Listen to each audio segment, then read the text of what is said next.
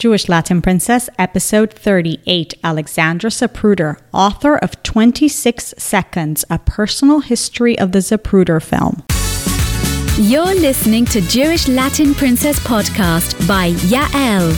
Every week, get your dose of inspiration from the world's most uniquely talented Jewish women. And from Yael herself, seeking profound and practical ways to live a joyful, richer Jewish life? Welcome to Jewish Latin Princess Podcast. And now, Jewish lifestyle expert and bilingual blogger at JewishLatinPrincess.com, your host, Yael. Imagine you were the only one who had recorded on video a monumental event that changed the course of your country's history by quote-unquote accident.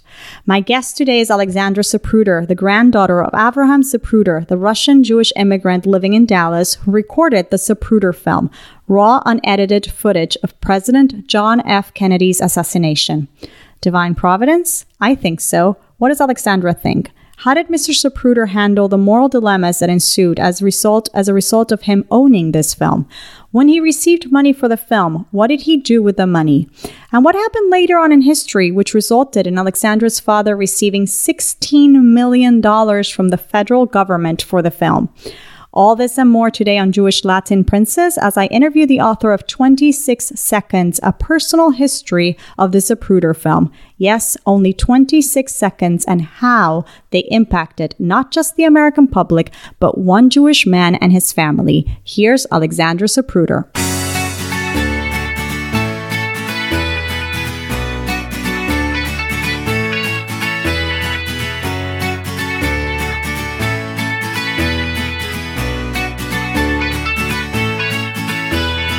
Alexandra Zapruder, welcome to Jewish Latin Princess. Thank you so much for having me. Thank you for joining us. I'm catching you back in Washington after traveling. I mean, how many cities have you been in the last few weeks?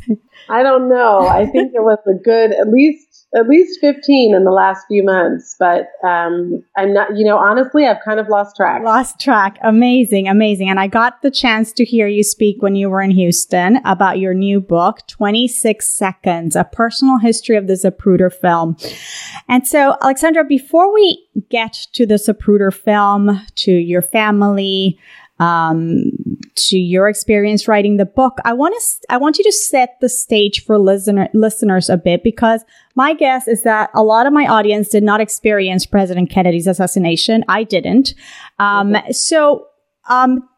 Take us back in time. Tell us about that memorable day, and what was your grandfather doing that day, which then led to what we know today as the Zapruder film? Well, I should begin by saying that I also was not alive at the time of President Kennedy's assassination. I was born in 1969, so 6 years later. Mm-hmm. And my grandfather died 11 months after my twin brother and I were born. So I didn't know him. Most of what I have learned about this history comes from research. But my grandparents were living in Dallas at the time. My grandfather was a Russian immigrant. He came in 1920 at the age of 15 from Russia. Mm-hmm. And from a very poor Jewish family, very humble beginnings.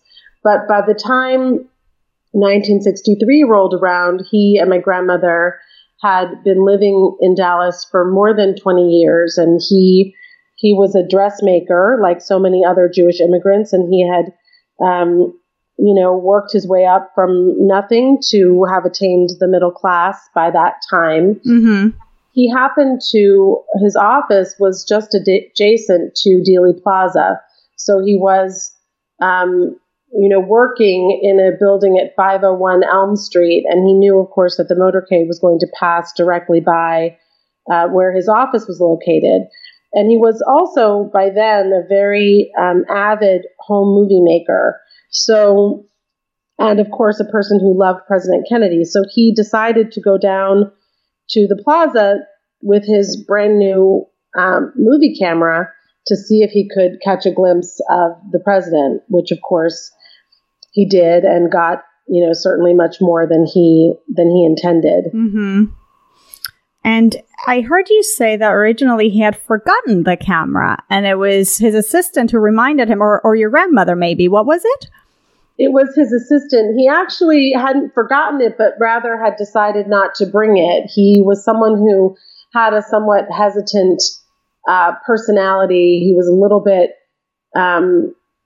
he tended to kind of hang back, and he liked to be sort of encouraged or pushed to do whatever it was that he wanted to do in the first place. And so it's confusing because both my grandmother and his assistant were both named Lillian, but it was his longtime assistant, Lillian Rogers, who encouraged him to go home and get the camera and then come back to Dealey Plaza to film. So that's how it happened. And, it was a lot of things were like that in his life, that he kind of hung back and then was encouraged to, to go home and do whatever, as I said, whatever it was that he wanted to do to begin with. So I think this is an interesting detail of his character, because it's almost like left to his own devices, he would have not been the person to capture this monumental event in U.S. history, but rather it's almost like I feel like it was divinely ordained. Like he had to be the one for reasons that are beyond our comprehension, obviously, but there was something bigger and greater happening here. Do you feel like that a little bit?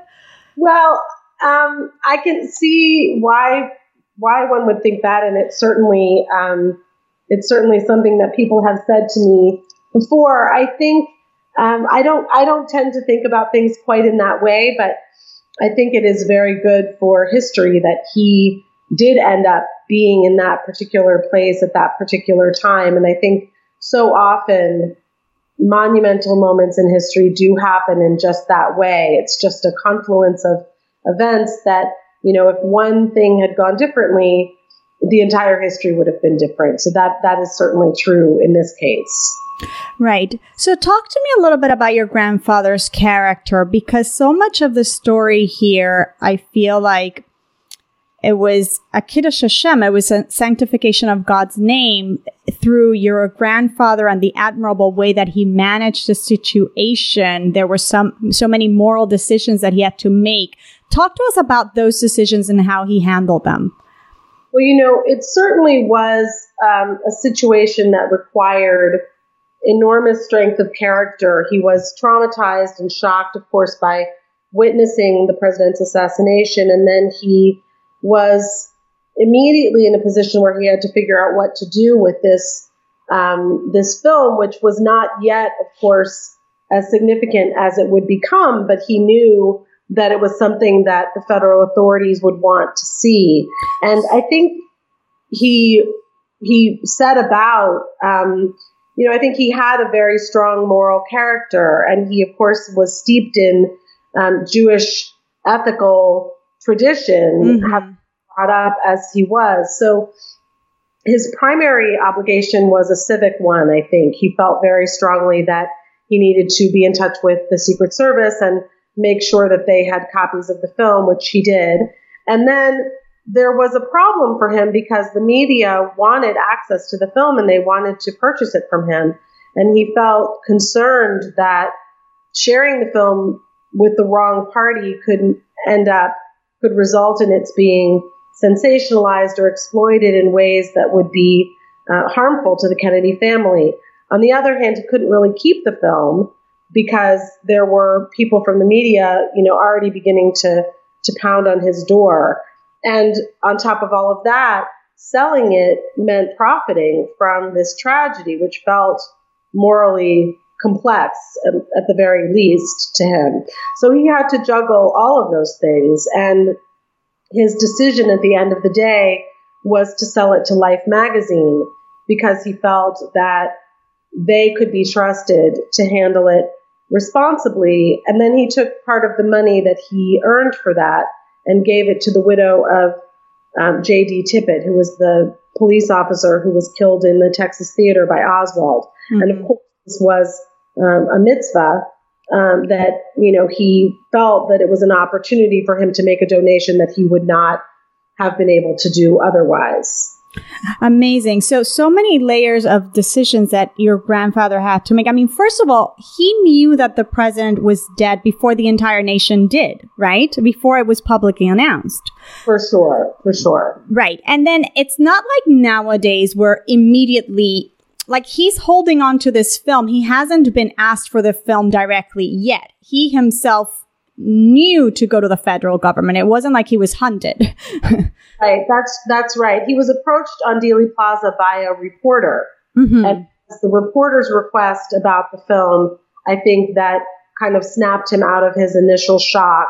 And he said to this reporter, I need to be in touch with the federal authorities. And this gentleman, Harry McCormick, knew the head of the Secret Service in Dallas. Mm-hmm. And so that's how my grandfather was put in touch with Forrest Sorrells, who then it took the whole rest of the day. I mean, the other way in which this is not like today is that, of course, it was an actual reel of 8mm film, which was laborious to develop. And it took them the rest of the day to get the original developed and then to get duplicates made and processed, so that by the very end of the day, by 9 or 10 o'clock that night, he was able to bring 2 copies of the film to the Secret Service in Dallas. And then he went home with the original film and one of the copies. And then at what point does he start talking to Life magazine? And then why Life magazine of other media companies?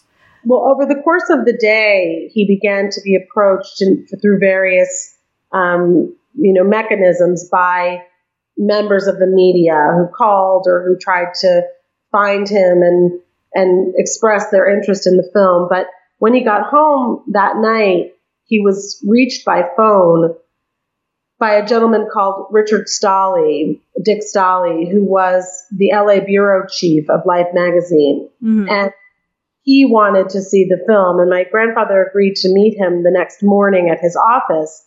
And I think my grandfather felt, as many people did, that, Life magazine was a very beloved pictorial magazine. It was trusted. It had a special relationship to the Kennedy family, having, published many, many, many hundreds of images and of course, stories about them over the years. And so I think he felt that it was, that this was a media outlet that could be trusted to handle the film responsibly, which they did for the most part. Okay. So then he ends up agreeing to selling them the film, and then he gives a portion to tzedakah.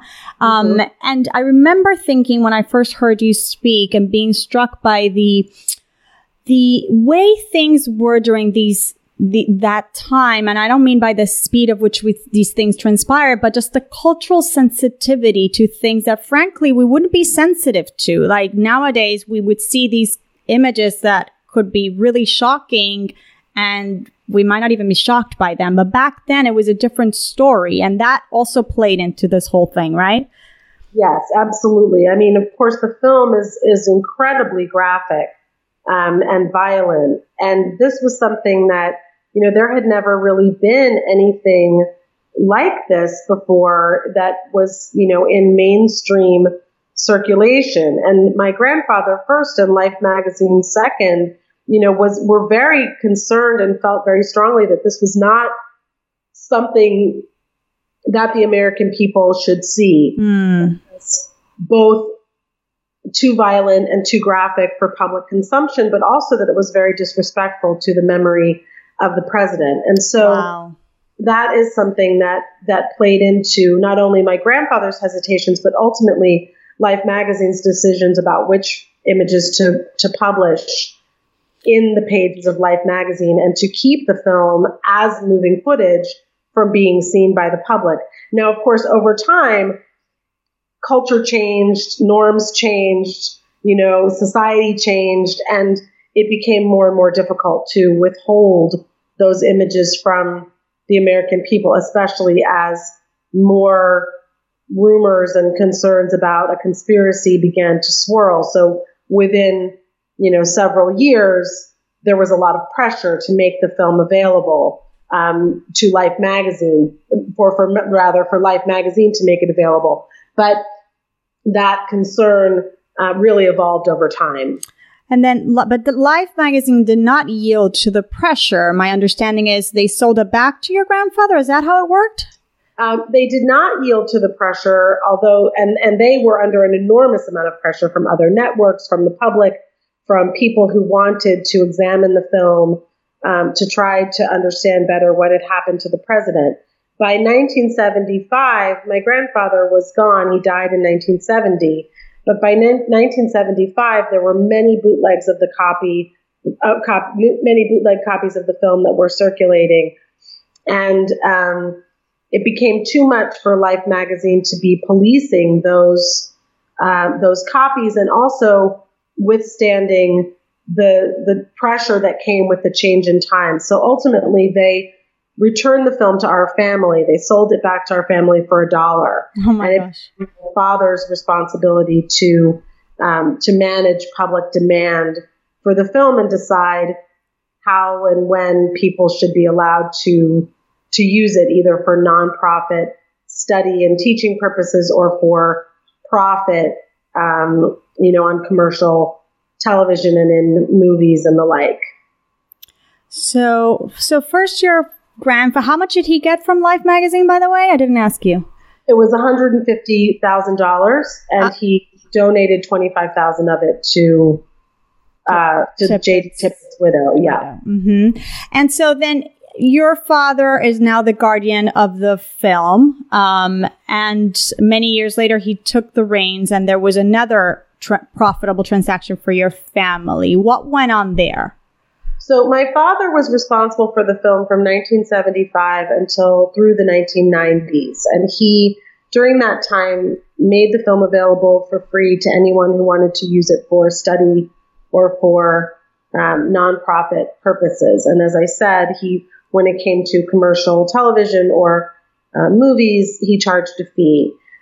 Mm-hmm. In 1992, there was a law passed, the JFK Act, that made all of the material that was related to the Kennedy assassination available. Anything that was in the holdings of the federal government immediately became available to the American people. Okay. We placed the original reel of film in the National Archives for safekeeping in 1978.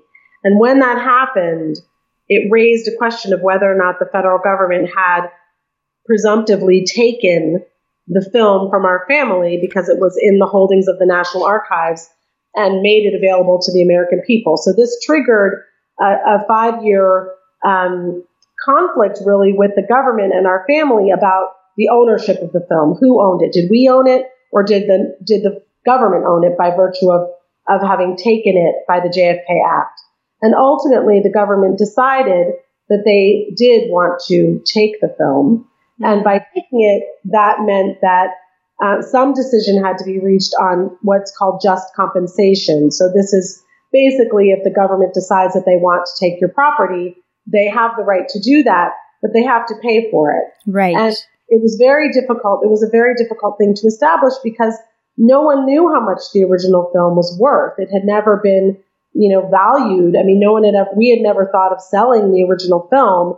It was entrusted to the National Archives. So ultimately, in the year 2000, an arbitration panel, mutually agreed upon by our family and the government, assessed the value of the film at $16 million.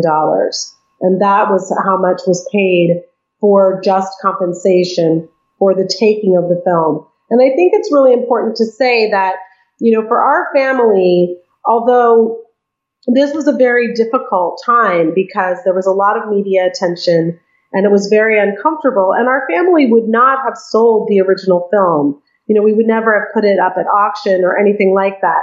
But when the government took it, of course, we were not in a position to walk away from, establishing its value. So it was difficult all the way around. And we followed suit in terms of my grandfather's actions by then donating the copyright to the film to the Sixth Floor Museum in Dallas, which was a very significant charitable contribution. Again, trying to balance individual profit with a sense of responsibility to the public good. Right. And honoring your grandfather's value for tzedakah, that was evident from the first transaction that took place, right?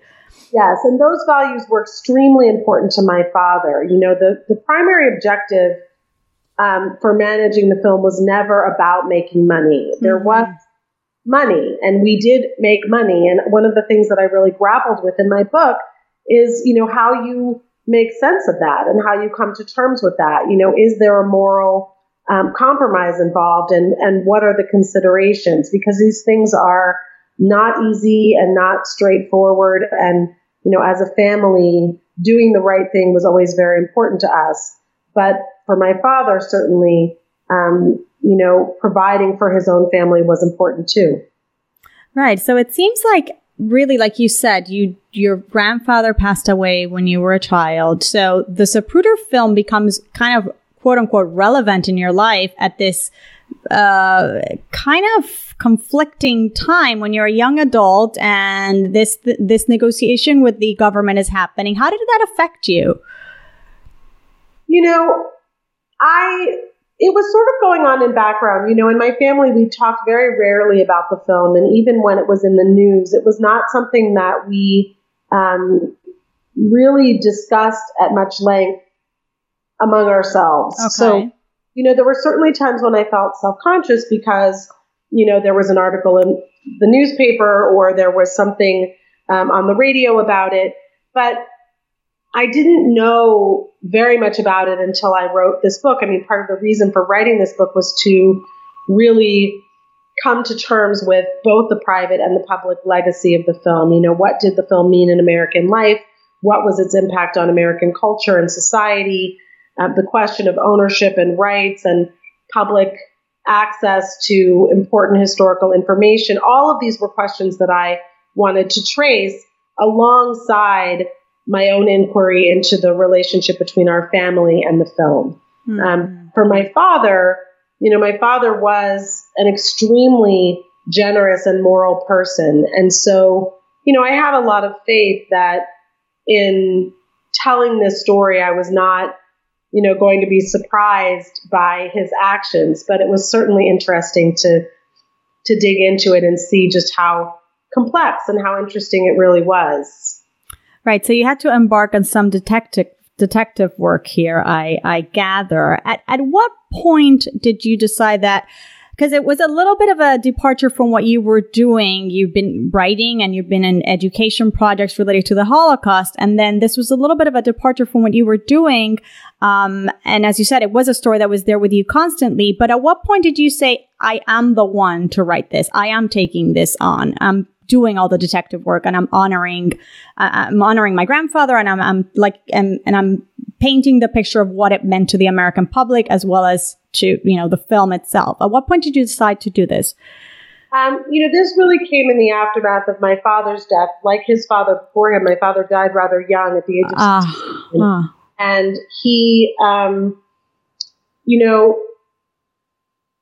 when he died, he left a lot of unanswered questions because I didn't interview him. He had never really written or spoken at any great length about the history of the film. And I felt after he died that it was very important for our family to pull together our records and make sure that everything that had to do with the film that our family was responsible for, that it be preserved. And so it was that impulse that first led me to think about getting an education about the film. And the more I looked into it, the more questions I had, and the more I realized that it was, in fact, a fascinating story and one that I wanted to tell not only for us, but for a larger public audience. And this is how far after your father had already sealed the deal with the U.S. government and your family had gotten the money and this chapter was quote unquote closed? So that happened in the year 2000. My father died in 2006. Mm-hmm. Okay. It wasn't until 2011 that I really decided that I was going to write a book about it. So it was a long time. Wow, how beautiful, Alexandra! How beautiful. Let's switch gears to some Jewish topics. Is there anything that you do in your home, perhaps, that maybe you learned it from your parents' household, or maybe you adopted it as an adult? Any Jewish traditions that you hold on to dearly today? Oh, well, there are a great many of them, but of course, at this time of year, I'm thinking about Hanukkah. We have, quite a number of menorahs that we've collected over the years, and we always light many of them, as many as we can. I love it. which is something that my parents always did. And, I think for me, a lot of the traditions for our family, as for so many Jewish families, really center on food. My grandmother, Lil, both of my grandmothers, but I'm thinking particularly of my grandmother on the Zapruder side, was a wonderful cook. And I have a family cookbook of hers. And so I make recipes, her latkes and her brisket and that sort of thing, which is a really special way to, connect to our family's past and our tradition to keep those memories alive. That's so amazing. Are you, both families were Russian from both sides? My grandmother and my grandfather on my father's side were of Russian descent, and on my mother's side, her mother's family was Romanian and her father's family was Polish. Wow, beautiful. All right, let's do some JLP fill in the blanks. And this is the part of the show where I give you an open-ended sentence and you fill it with the first thing that comes to mind, okay? Okay. All right. I'm Alexandra Zapruder and I feel most spiritual when? I feel most spiritual when... I think I feel most spiritual when I'm at Friday night services with my children at Temple Micah. Oh, beautiful. How many kids do you have? I have 2. I have a daughter and a son. There is something magical about Friday night, I have to say. It is magical. I really love our congregation. It's a beautiful Reformed congregation here in DC, and it's a very Hamisha place. And so I really do love to be there with my family. It's very peaceful, and I remember my father and my own, growing up family. That's the congregation that I grew up in. Nice. I'm very connected to many, many people who I loved, who are here, and many who are gone. So it's very special. Wow, I'm sure they're so very proud of your work. My favorite mitzvah, or one I feel most connected with, is? I really love, in terms of mitzvahs, to, again, with my children, ideally, to do things, to go and volunteer in needy communities, or to collect gifts for the holidays, clothing. I think those are the things that that mean the most to me. We have been very blessed and privileged in our lives, and we have benefited from a family that came from nothing and was able to take advantage of opportunities in America to prosper. And so for me, as a family, giving back in very hands-on ways, not just by giving money, but by purchasing gifts or purchasing items or going and feeding the hungry is those are the mitzvahs that mean the most to me. Oh, beautiful. Yeah, really getting involved. Beautiful. My fondest, sweetest Jewish memory is? I think I would have to say that would be my B'nai Mitzvah with my twin brother, because everyone was there. I loved Passover with my father's side of the family, and I loved Thanksgiving, even though it's not a Jewish holiday, it's Jewish-ish. American, right. And it has a very Jewish flavor to it. Yes. So, all of the Jewish holidays certainly I have strong memories, but the thing about our B'nai Mitzvah was that everyone was there, all my grandparents, except for my Papa Abe, who was gone by then, and my parents and all of my cousins and lots of people who I loved who are no longer with us. And so that was a time of tremendous joy and meaning. And I was very happy and proud to have accomplished this, this major milestone in my life. That's so nice that you still remember it like that. That's so beautiful. Something I wish I had learned about Judaism growing up is? I think I would say, I don't know if I would wish to learn it about when I was growing up, but I think I wished to know more about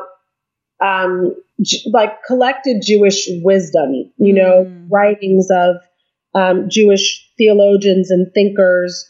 Those are the things that I miss, that I'm interested in now. Right. And I think that it would have been great to know more about that growing up. But I have to say that I've become more interested in Jewish history and Jewish culture and Jewish theology as I've gotten older, which I think is not uncommon. Good for you. Good for you. I embrace more and more as I get older. Yeah, it's not uncommon. And luckily nowadays we have so much accessible and available. I mean, translations of anything and everything that we'd want to learn. So our grandparents certainly didn't necessarily have access to all that Jewish learning. Right. And also, I think my family did a pretty good job of giving us an education. I mean, we went through religious school. We had bar mitzvahs. I taught in the religious school. We celebrated all the holidays at home. I mean, we were not a strictly, conservative or Orthodox family, but we did, those things were embedded and imprinted upon us. And so I do feel that, and I'm doing what I can to do that for our children as well. Very nice. You sort of addressed this one, but maybe there's something else. When I give tzedakah, charity, I like to give to? I like to give it to needy communities in Washington, D.C. Oh, in your own hometown. Yeah. Beautiful.